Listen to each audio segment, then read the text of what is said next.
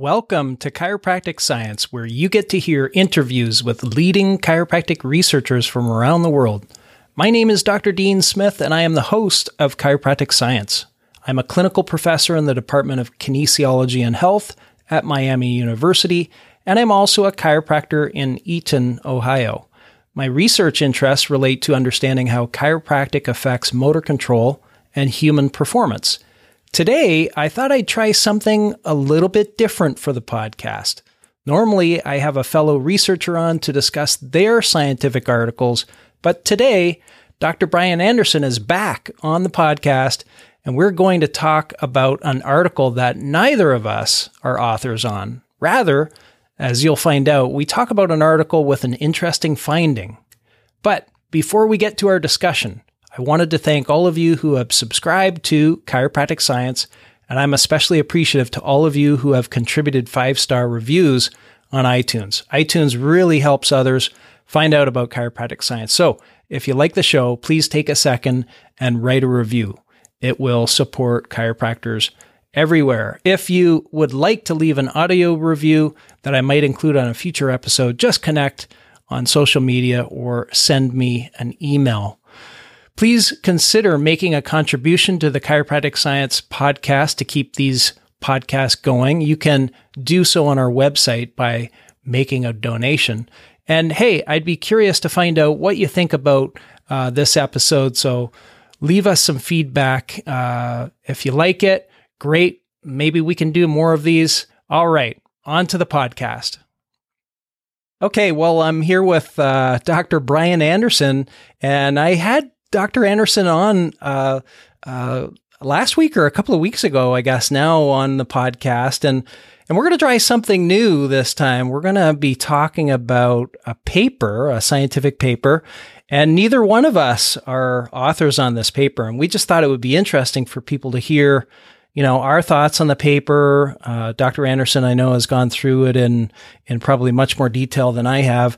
It's a little bit outside of my realm of expertise. I'm, I guess, more of an experimentalist. But anyway, so I'll just introduce the paper in terms of the title and stuff, and then Dr. Anderson can help me out with the description of the paper. But the article is called "Where to Start: A Two-Stage Residual Inclusion Approach to Estimating Influence of the Initial Provider on Healthcare Utilization and Costs for Low Back Pain in the U.S." This was published in BMC Health Services Research in 2022. And I'll make sure to put a link in the show notes for this particular article. But I had reached out to Dr. Anderson because as I was reading through it, there was something that was intriguing about the article, and this was some discussion about that chiropractic had, as we've seen in multiple papers now, a very low usage of opioids, of other services, of imaging, and that sort of thing, lower costs overall and lower opioid usage. But there was something that was a bit interesting in this paper, and this was about emergency department usage. And it demonstrated, or it showed that emergency department use was actually the highest for chiropractic care. So we're going to dive into this paper a little bit. And that's what I do when I don't understand something. I reach out to somebody who I think knows a whole lot more than me. And that's how we got started. So Dr. Anderson, maybe you can give us some thoughts about this paper. Yeah, thanks for having me on again, Dean. Our first conversation was really productive, and I think people enjoyed it. And I'm happy to discuss this paper with you today. So, as you said, from some of the discussion that we had about our papers in our first discussion, we saw, like you had mentioned, a decreased utilization of many of these healthcare services, including emergency department visits.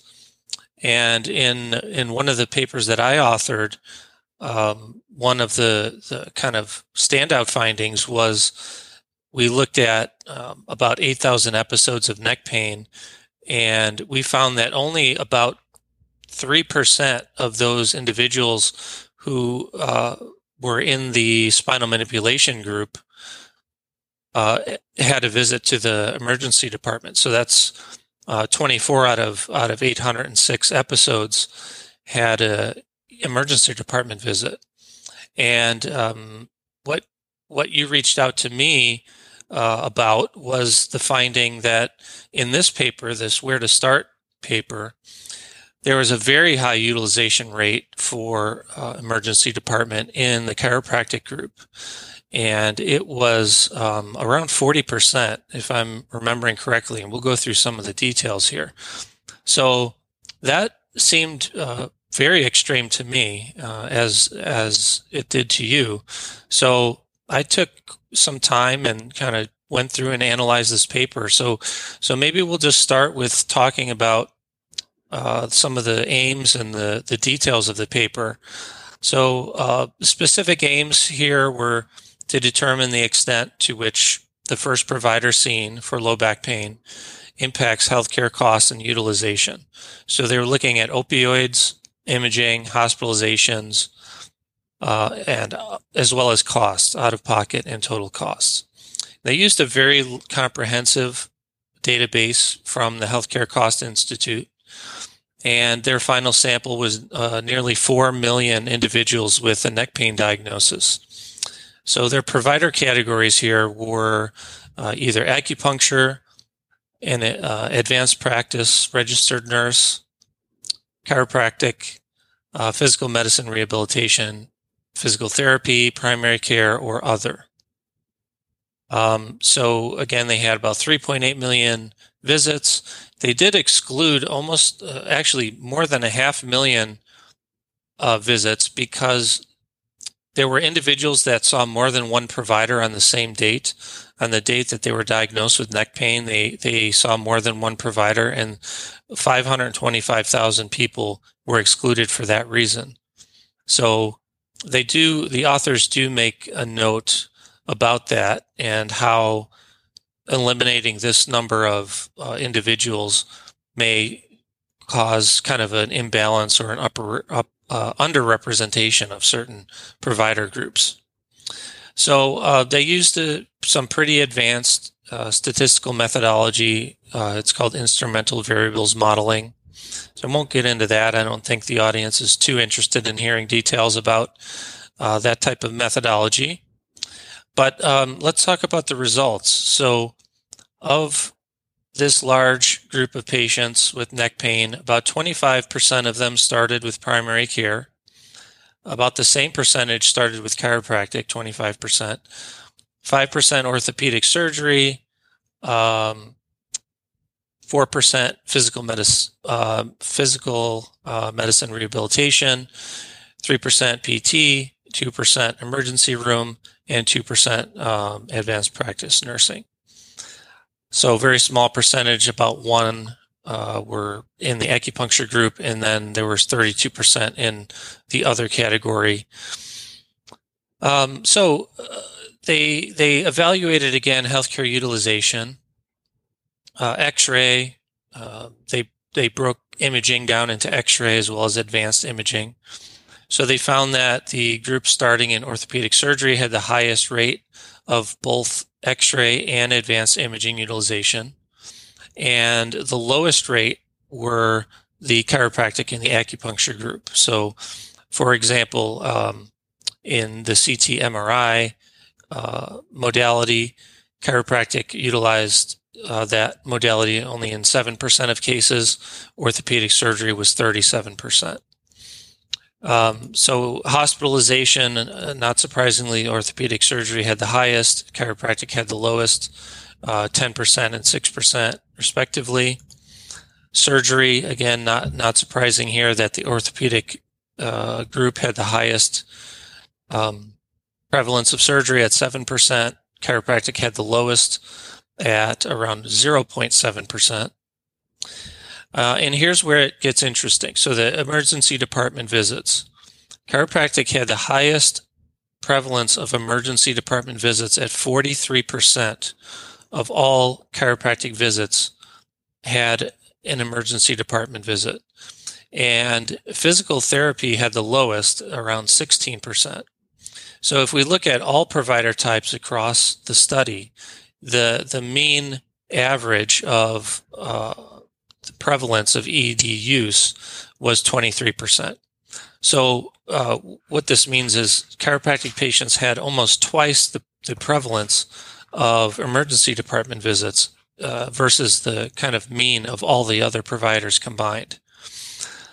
So we'll talk more about that finding here in a minute, but just to finish off the healthcare utilization portion, opioid medications they looked at, acupuncture and chiropractic had the lowest utilization.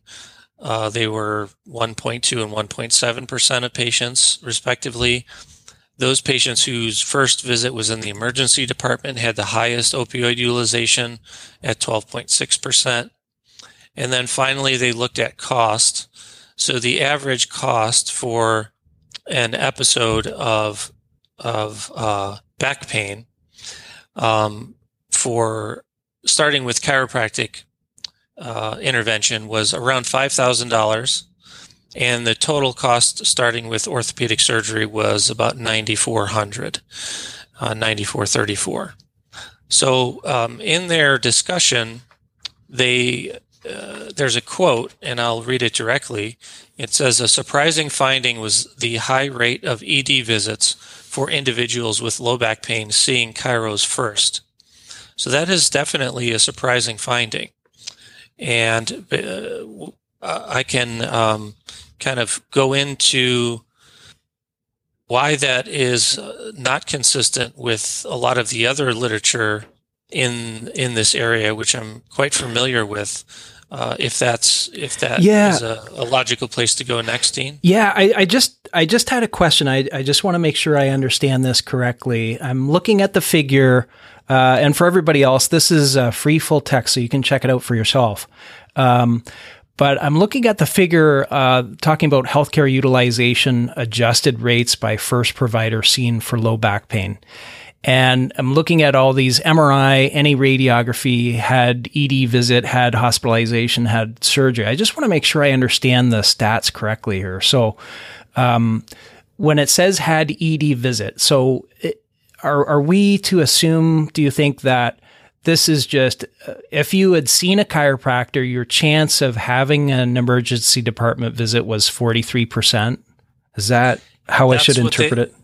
That is what they're concluding from their modeling. Okay. Right. And so we have to, I guess, account for the fact that this is not a direct one-to-one correlation, right?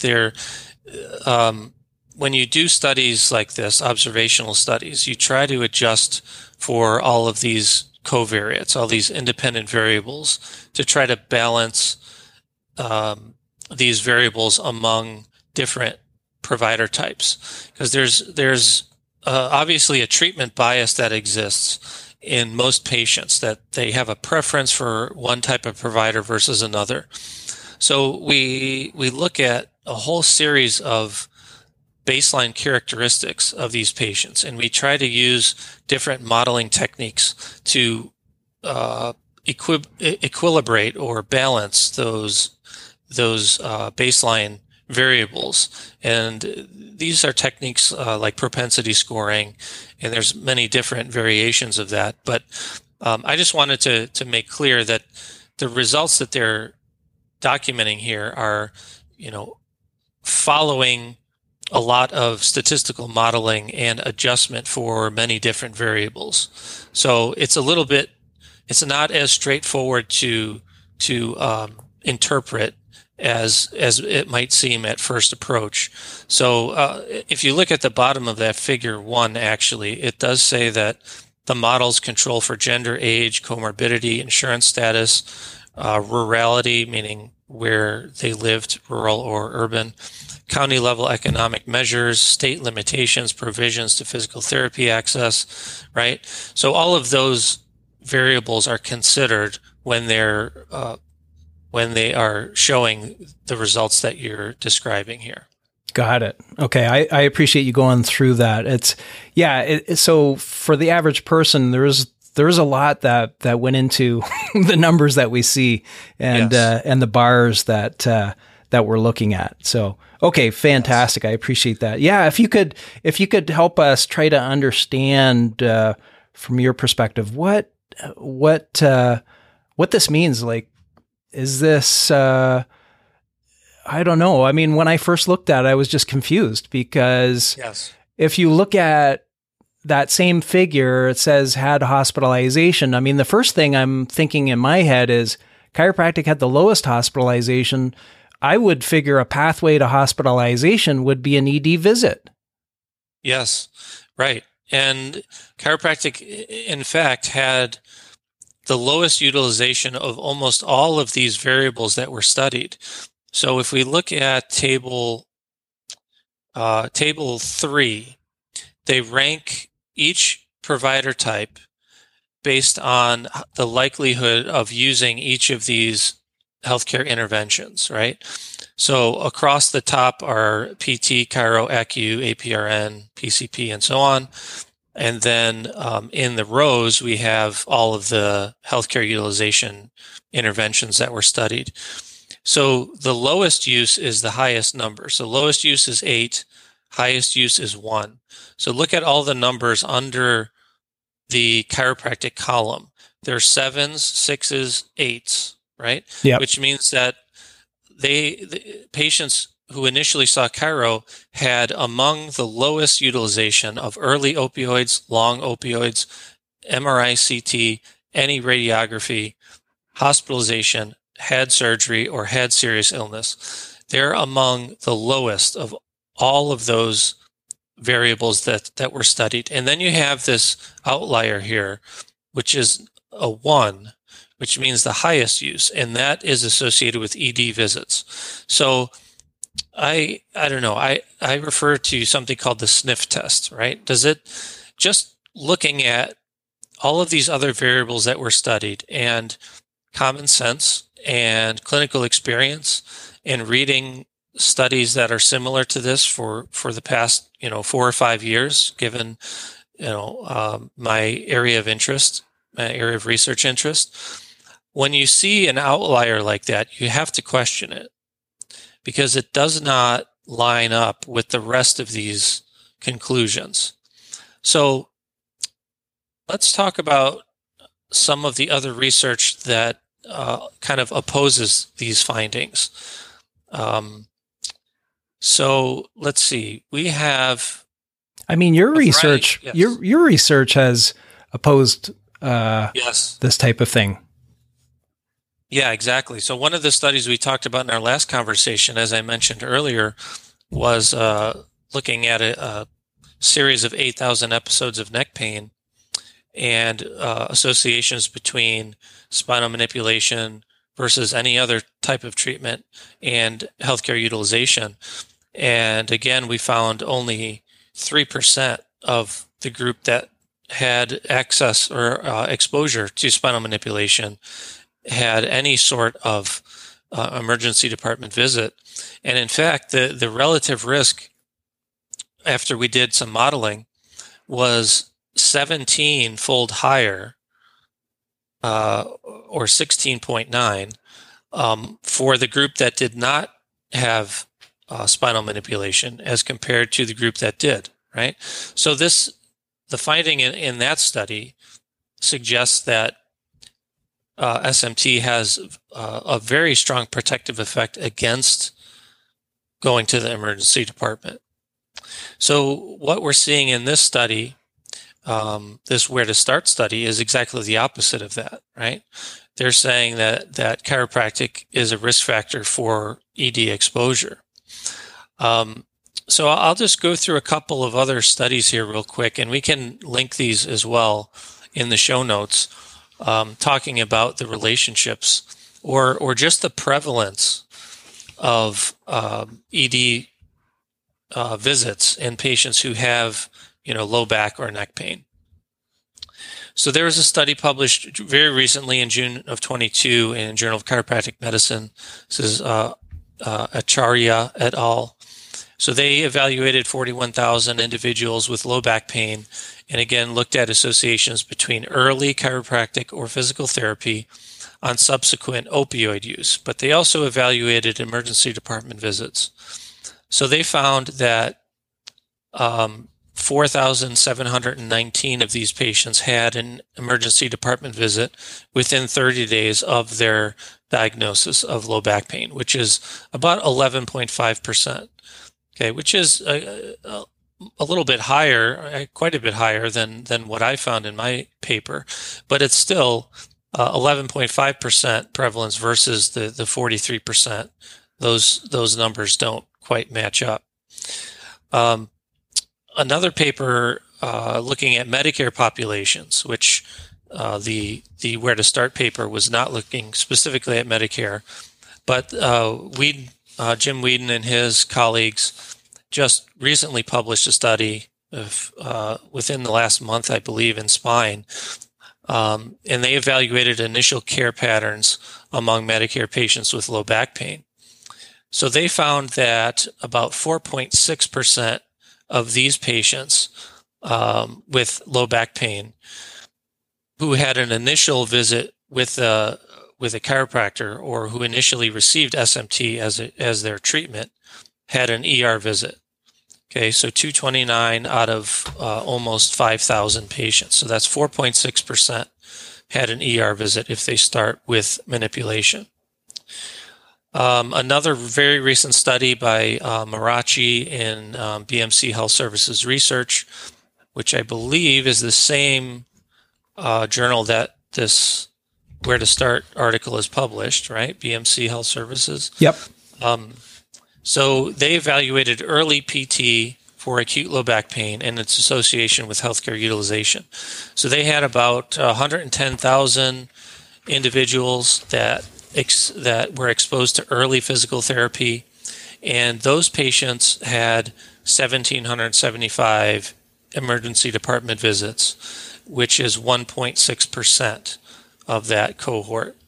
And the group that did not have early PT, that was almost 1 million patients, had 26,772 ED visits, which is about 3%.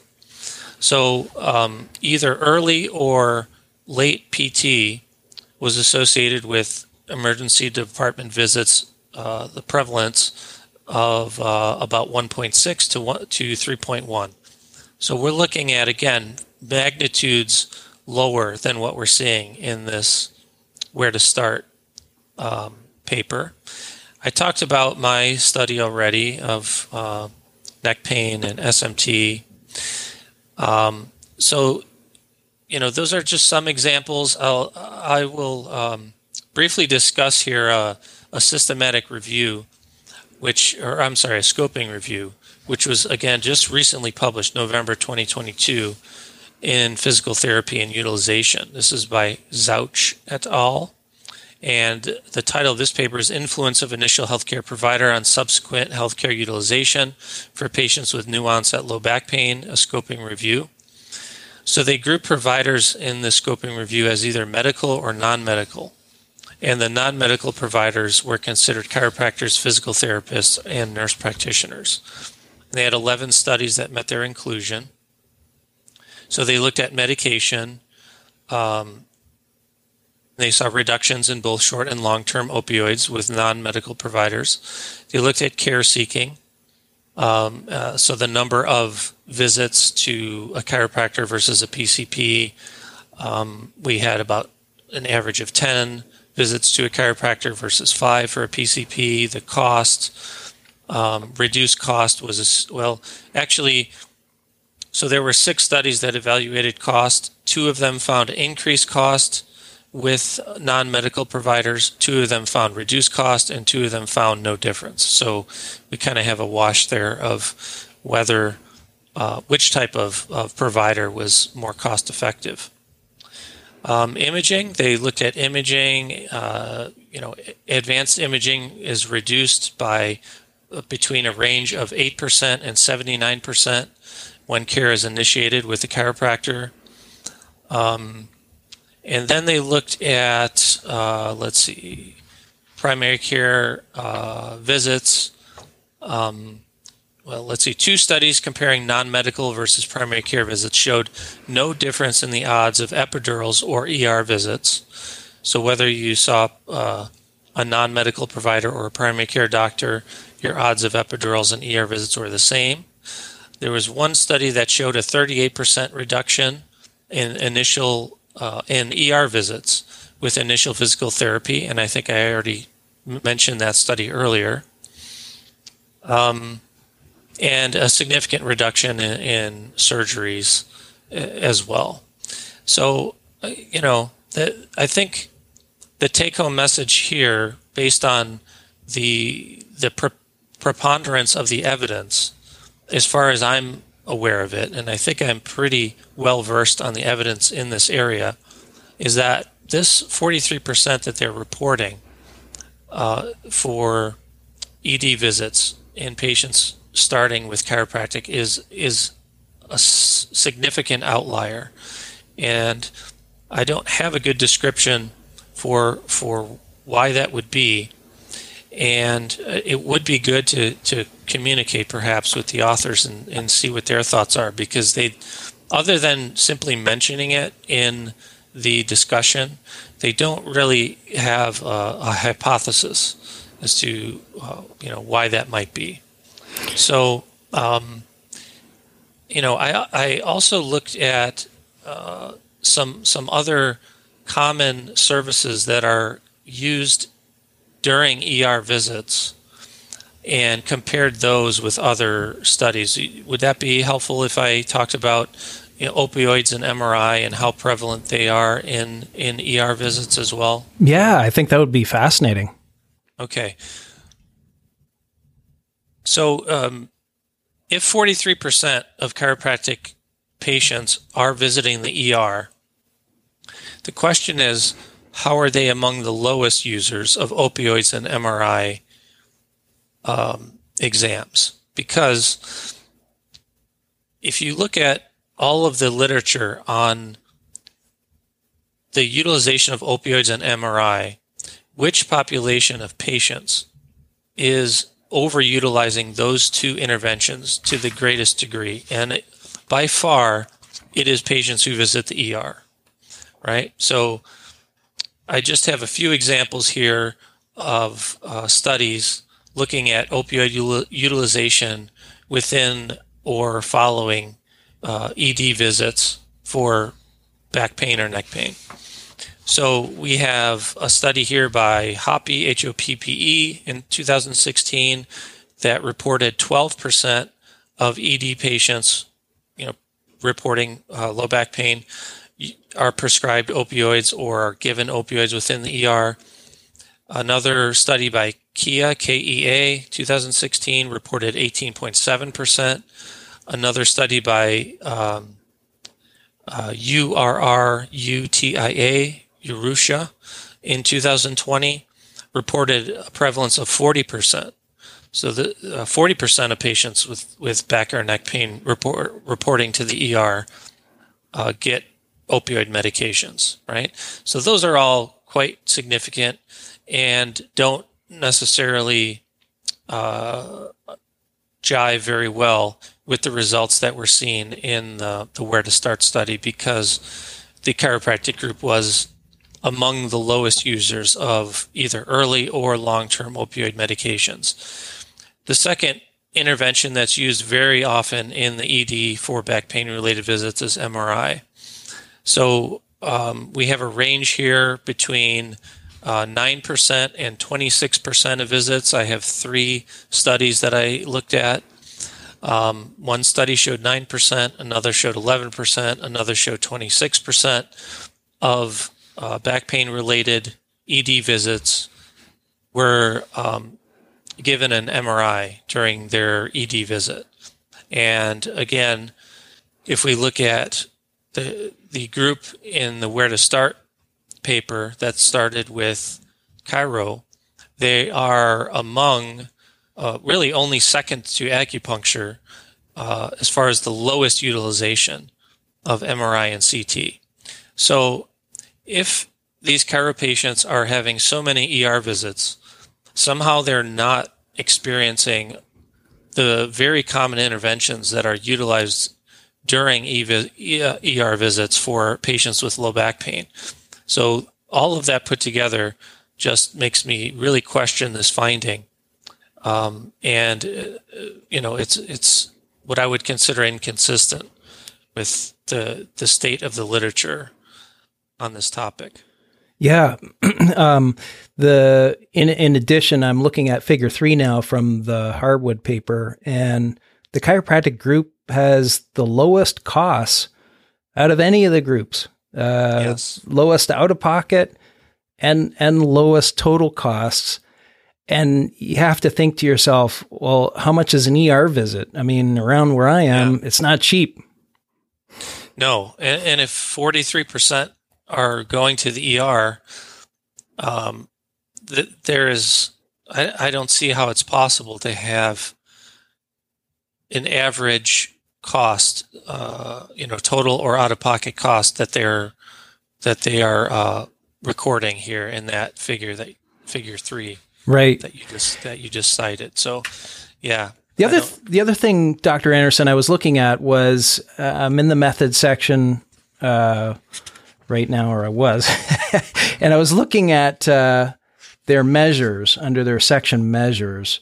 I was trying to figure out are all of these things looked at within the first 30 days of the index visit, or looks like some of them were, like the opioids were up to 120 days or even more. Okay. But I'm assuming that MRIs and the ED visit was within 30 days, but I don't see it at the moment. I'm guessing that it was, but that may not be a huge point. It wasn't completely clear to me.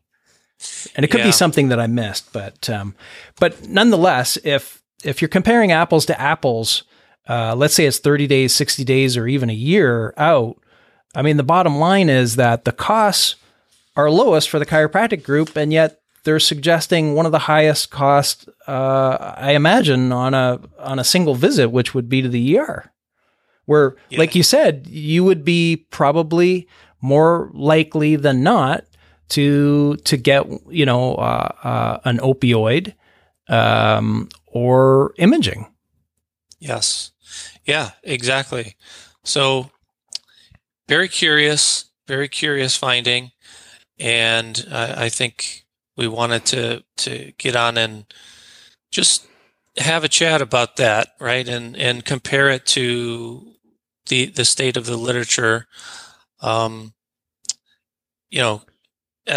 just a metric of, critically evaluating some of these findings that seem, as I mentioned earlier, as an outlier that doesn't pass the sniff test,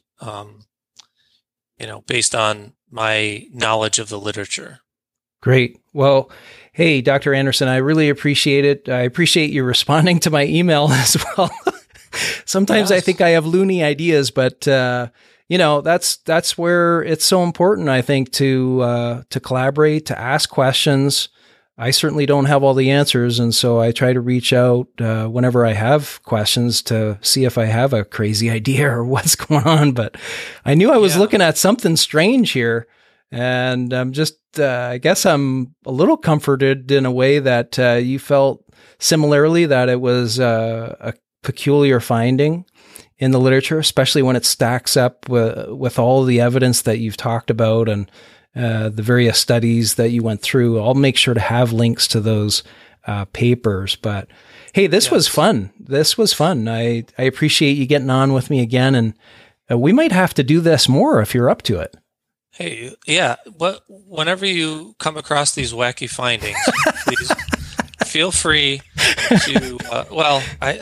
If it's within my area, I guess, or if I find something, then I'm going to reach out to you. Yeah, absolutely. In your area, absolutely. And even if it's within neither of our areas, I think we have enough combined training and experience to kind of critically review a paper and look at the state or how it kind of fits in with the evidence as a whole. And hopefully, people get some some benefit out of listening to a discussion like this. Yeah, and I tell you what, if somebody has a really good idea as to what is going on with that, I'd welcome them. Contact me.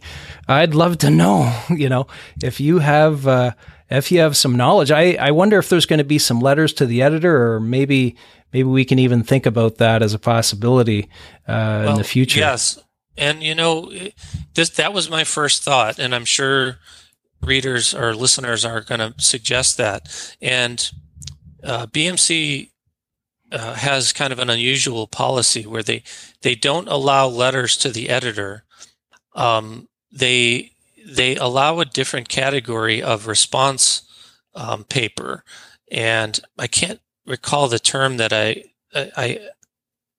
that they use for that type of response. But in any case, the publication fee still applies if you wanted to, write such a response paper based on, one of the papers that has been published in their journal. So that's the limitation. Yeah, and I don't think it's cheap. It's over $2,000, I think. It's over $2,000 to basically what amounts to a letter to the editor. So that's, I think, one of the reasons why we decided to come on here and talk about it rather than just write directly to the journal or to the authors, because this journal doesn't really allow that path without, a significant, financial burden to